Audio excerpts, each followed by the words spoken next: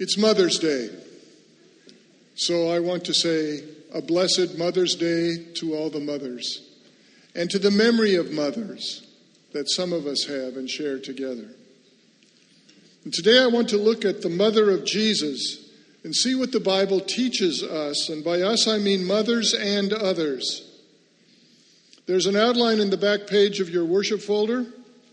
3 things, 3 nuggets this morning. The first, God makes a choice from Luke chapter 1. Second, Jesus honors his father's choice in John chapter 19. And then third, Jesus enlarges the meaning of family in Matthew 23.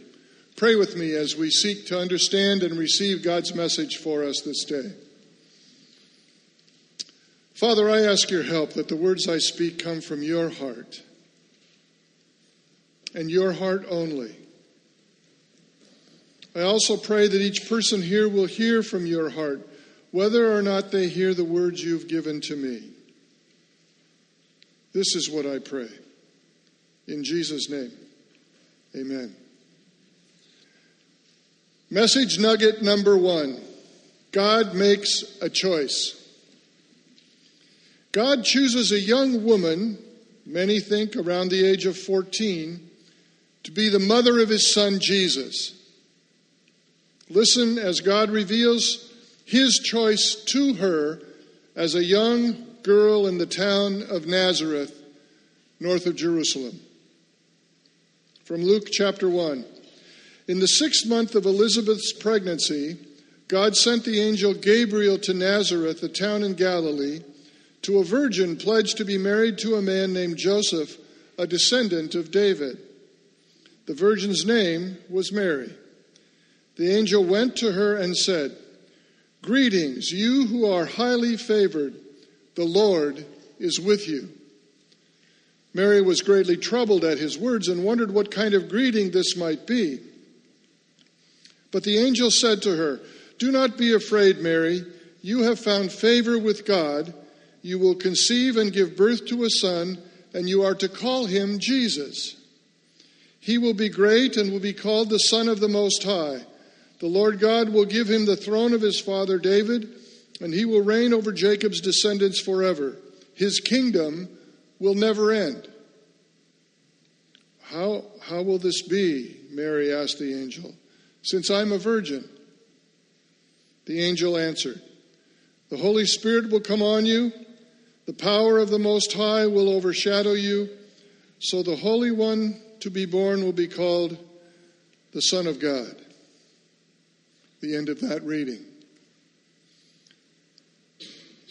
What was God's rationale for the choice he made for the mother of his son, Jesus? We are given no job description, and there is apparently no vetting process revealed in the scripture. And how was this good news that she was going to be pregnant and not married yet? How was that going to go over with mom and dad and neighbors and aunts and uncles? It's disturbing at best in many respects. So let's look at Mary for just a moment and begin to get just a bit of a flavor of her life as we look at other portions of the scripture where she shows up. Mary's response to this angel: "I am the Lord's servant. May it be God's way with me." She acquiesces to the words that come to her immediately. She says, "I'll do it. Whatever God wants, I'll do." And Mary responds with a yes to God's call in her life.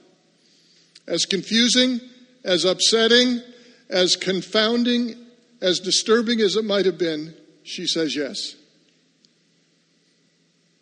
She later goes to visit with her cousin Elizabeth, who is near the end of her pregnancy. Mary's family seems to be incredibly supporting of her. That helps a lot when God calls you to something challenging and difficult. And God also supplies an additional support system in the family. She gets to leave home in the early months of her pregnancy to be with her cousin in another town. Fewer people are going to be asking questions. They're going to focus on Elizabeth, who is obviously very ready to give birth. And also, there's an encounter with Elizabeth where Elizabeth's child, whom we know later as John the Baptist, basically explodes in excitement the moment Mary walks into the home to see her cousin, and she's carrying the Christ child inside her body. Then we have Mary at Jesus' birth. These shepherds show up to the cave that they were staying in on the outskirts of Bethlehem, not far from the inn. She ponders. She reflects. Mary is a ponderer, a reflector, or as some translations say, she treasured these things in her heart. The angels had showed up to shepherds. The angels had told them to look for us. And the shepherds came. She ponders. Or we take Mary at the dedication of Jesus as an infant in Jerusalem following his birth. And both Mary and her husband Joseph marvel at what is said about their son openly on the temple courts. Again, she ponders and reflects. Mary is only occasionally mentioned otherwise in Jesus' 3-year ministry, but no significant revelation about her is given.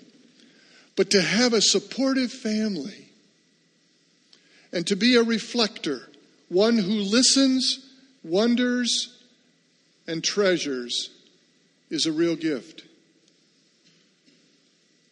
How are we with that?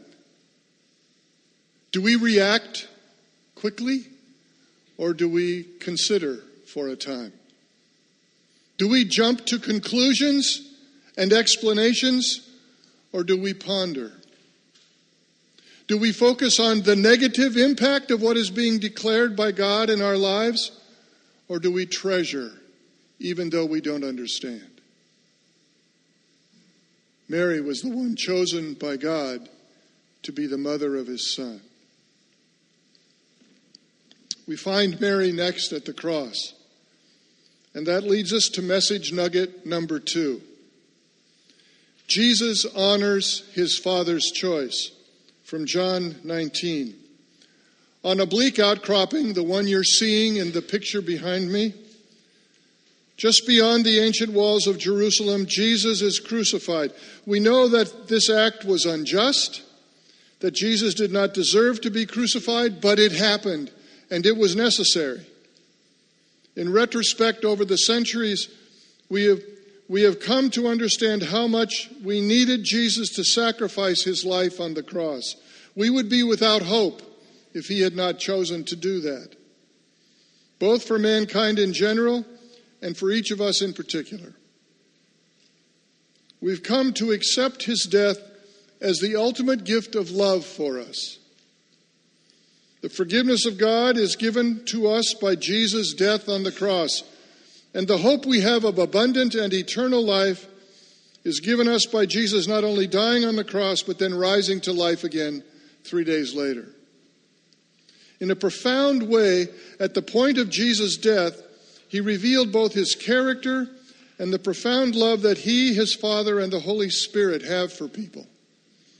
After a night of humiliating questioning and false accusations, a night of brutal beatings and humiliations, Jesus is finally nailed to a cross and hoisted up in the air so that those who wanted him dead could taunt him until he finally died and they were rid of him.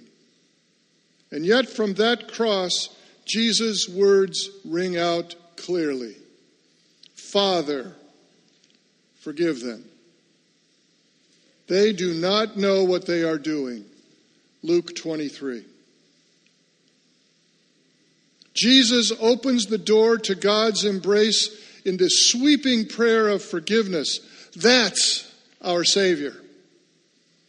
That's our Savior, the one whose eyes we are meant to look at the world through. A short time later, Jesus once again speaks. It's not a sweeping word to all. Instead, he speaks to one man, one of the two who are being crucified alongside him. The man had simply asked Jesus to remember him when Jesus enters his kingdom. Jesus turns and says, "Truly I tell you, today you will be with me in paradise." Once again, Jesus opens the door to God's embrace. But he promises more than remembrance. He promises acceptance, and he promises place. God is an acceptor. God is a placemaker. And Jesus is showing it. And where is this place? Paradise. That's our Savior. A short time later, Jesus once again speaks. Listen to what the Apostle John writes about this. Near the cross, Jesus stood his mother, his mother's sister, Mary, the wife of Clopas, and Mary Magdalene. When Jesus saw his mother there and the disciple whom he loved standing nearby, he said to her, "Woman, here is your son." And to the disciple, "Here is your mother." From that time on, this disciple took her into his home. John 19. Once again, Jesus opens the door to God's embrace. He calls his mother to be a mother to the disciple he loves, John. And he calls the disciple he loves, John, to be a providing son to Mary, his mother. He's connecting them because he will soon be gone. Not dead, only 3 days, but gone after that. Jesus is establishing a new kind of family tie, a family of faith. That leads us to the third message nugget of the morning. Jesus enlarges the meaning of family. There's a picture there of ruins of a home just outside the town of Capernaum at the north end of the Sea of Galilee. You can always remember where Capernaum is. The first 3 letters, Cap. It's the cap on the Sea of Galilee, the very northern end. And that was where Jesus' earthly headquarters was really established. It wasn't Jerusalem. Most of his time was in the region of Galilee on the northern end, and Capernaum was the city or the town he spent most of his time in.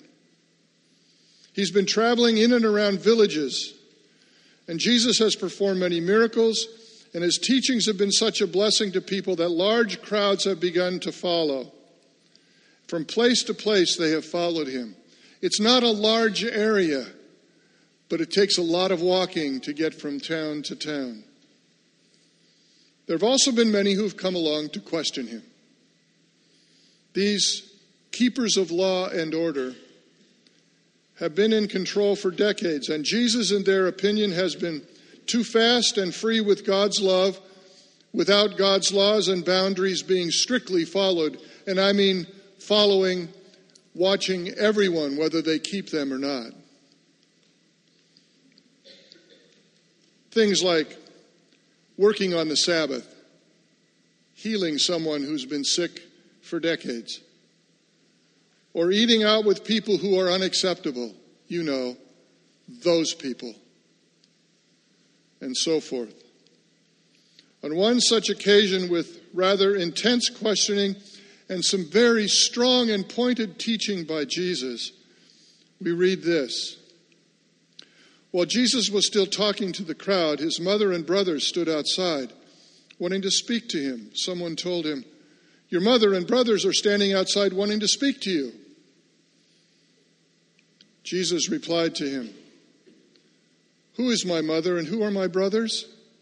Pointing to his disciples, he said, "Here are my mother and my brothers. For whoever does the will of my Father in heaven is my brother and sister and mother." Matthew 12. This is not a put down of Jesus' mother and brothers. It's a teaching point. It's an expansive teaching point on the part of Jesus. He's declaring for us a new family, one that goes beyond the designer genes of parents and siblings. Jesus does not replace our family, he enlarges it. So many people have a family structure like this, and Jesus is doing this to it. He's getting us to expand in who our family is really made up of. An example. When I was a youth pastor in California in the city of Turlock, well, it was a town when we got there. It became a city while we were there.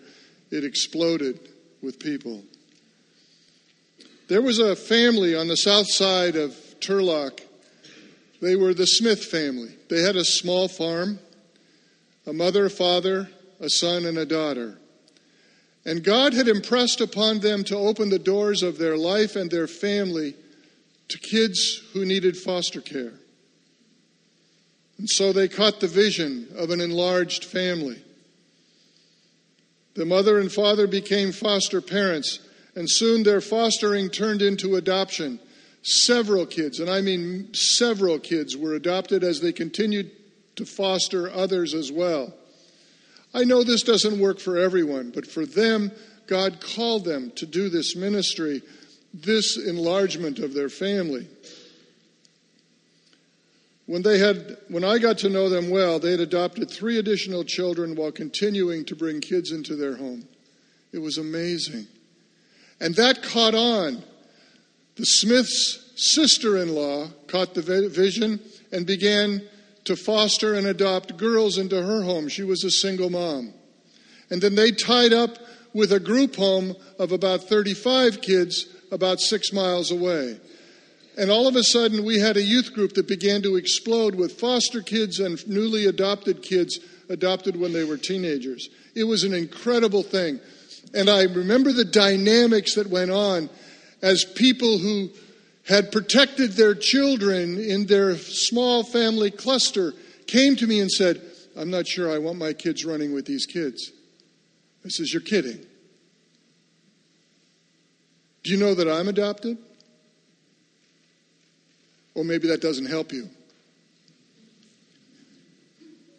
The reality is, in Christ, we're all adopted. There's only one begotten child of God. Every other child of God is adopted.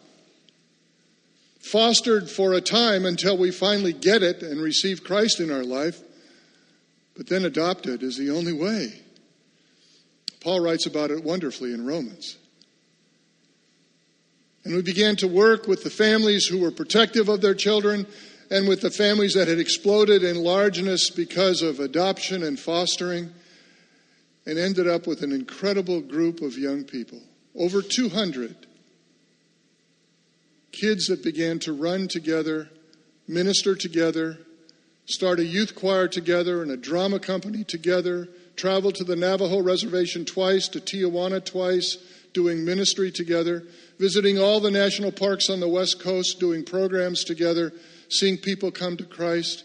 It was amazing to watch as the family enlarged. Jesus is declaring a family of faith. Those who do the will of the Father. That's my family. At the age of 12, Jesus was about the work of his heavenly Father, he said to his parents, who had already left town and walked a good day's journey away. He knew from an early age the full extent of his family responsibilities and his relationships. Jesus is declaring through his example that those who do the work of the Heavenly Father are family. My mothers, my brothers, my sisters, my fathers. Jesus enlarged what it meant to be a family. That brings us to the application of these 3 nuggets. First, choice. God made a choice, Mary.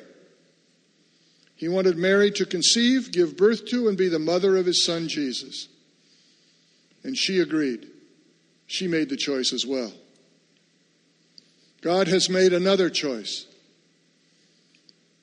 You and me. Each one of you and me. He wants every person to be born from above, meaning to conceive and give birth to his Son, Jesus, in our lives, which completely transforms us. Have you ever thought of that before? You're chosen like Mary's chosen, so that his Son can be born in you, so that by the Spirit you can conceive him, and by the Spirit he becomes evident in your life and my life, as together we proclaim him by how we live, by how we do things, by what we say. Mary made a choice to let God have his way with her. We have that choice as well, to let God have his way with us. Does he have his way with you? He's made the choice. Have you? Second, honor. Jesus honored the choice his Father made. He honored his mother, certainly his father as well, and embraced his Father's choice for his life. God has always wanted people to honor their parents. That's God's will for every human being, first revealed in the Ten Commandments. Honor your father and your mother. Now let's be clear. Sometimes there are parents that are very challenging to honor. You with me on that? They make life so difficult. They're so controlling, or they're so neglectful. Or my favorite image is helicopter parents. Have you ever been with a helicopter parent? Are some of you helicopter parents? You know what happens with a helicopter parent? The downdraft destroys the environment for anyone underneath them. It just blows hard. All the dust is stirred up. All the pollen in spring is stirred up.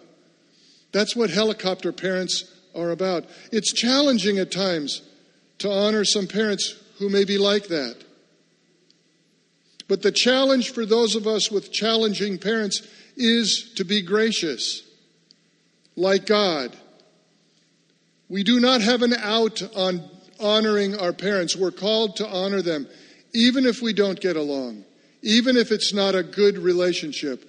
We are meant to honor. And as Christians, it's our duty to honor them no matter what. That's our call. And if you have troublesome parents and you need help, grab hold of another believer to help you hold your feet to the fire, but also to help you be able to honor in the midst of the challenge. And as for challenged parents, there are those too. As children who challenge our parents, and this can happen at every age. My mother passed away just 2 years ago. She was 97. I was still Craigie. I was still her kid. I was the oldest one, but I was still her child. It's our challenge as parents to be gracious to our children, like God is with all the children of his making. Again, when we are challenged in this, to keep that hidden, to say, I don't want anyone to know how difficult it is, we're not really doing the job of the Church of Jesus Christ. We need to have people we can trust and spend time with who will help encourage us to be people who honor and care properly for one another. That's why we have relationships.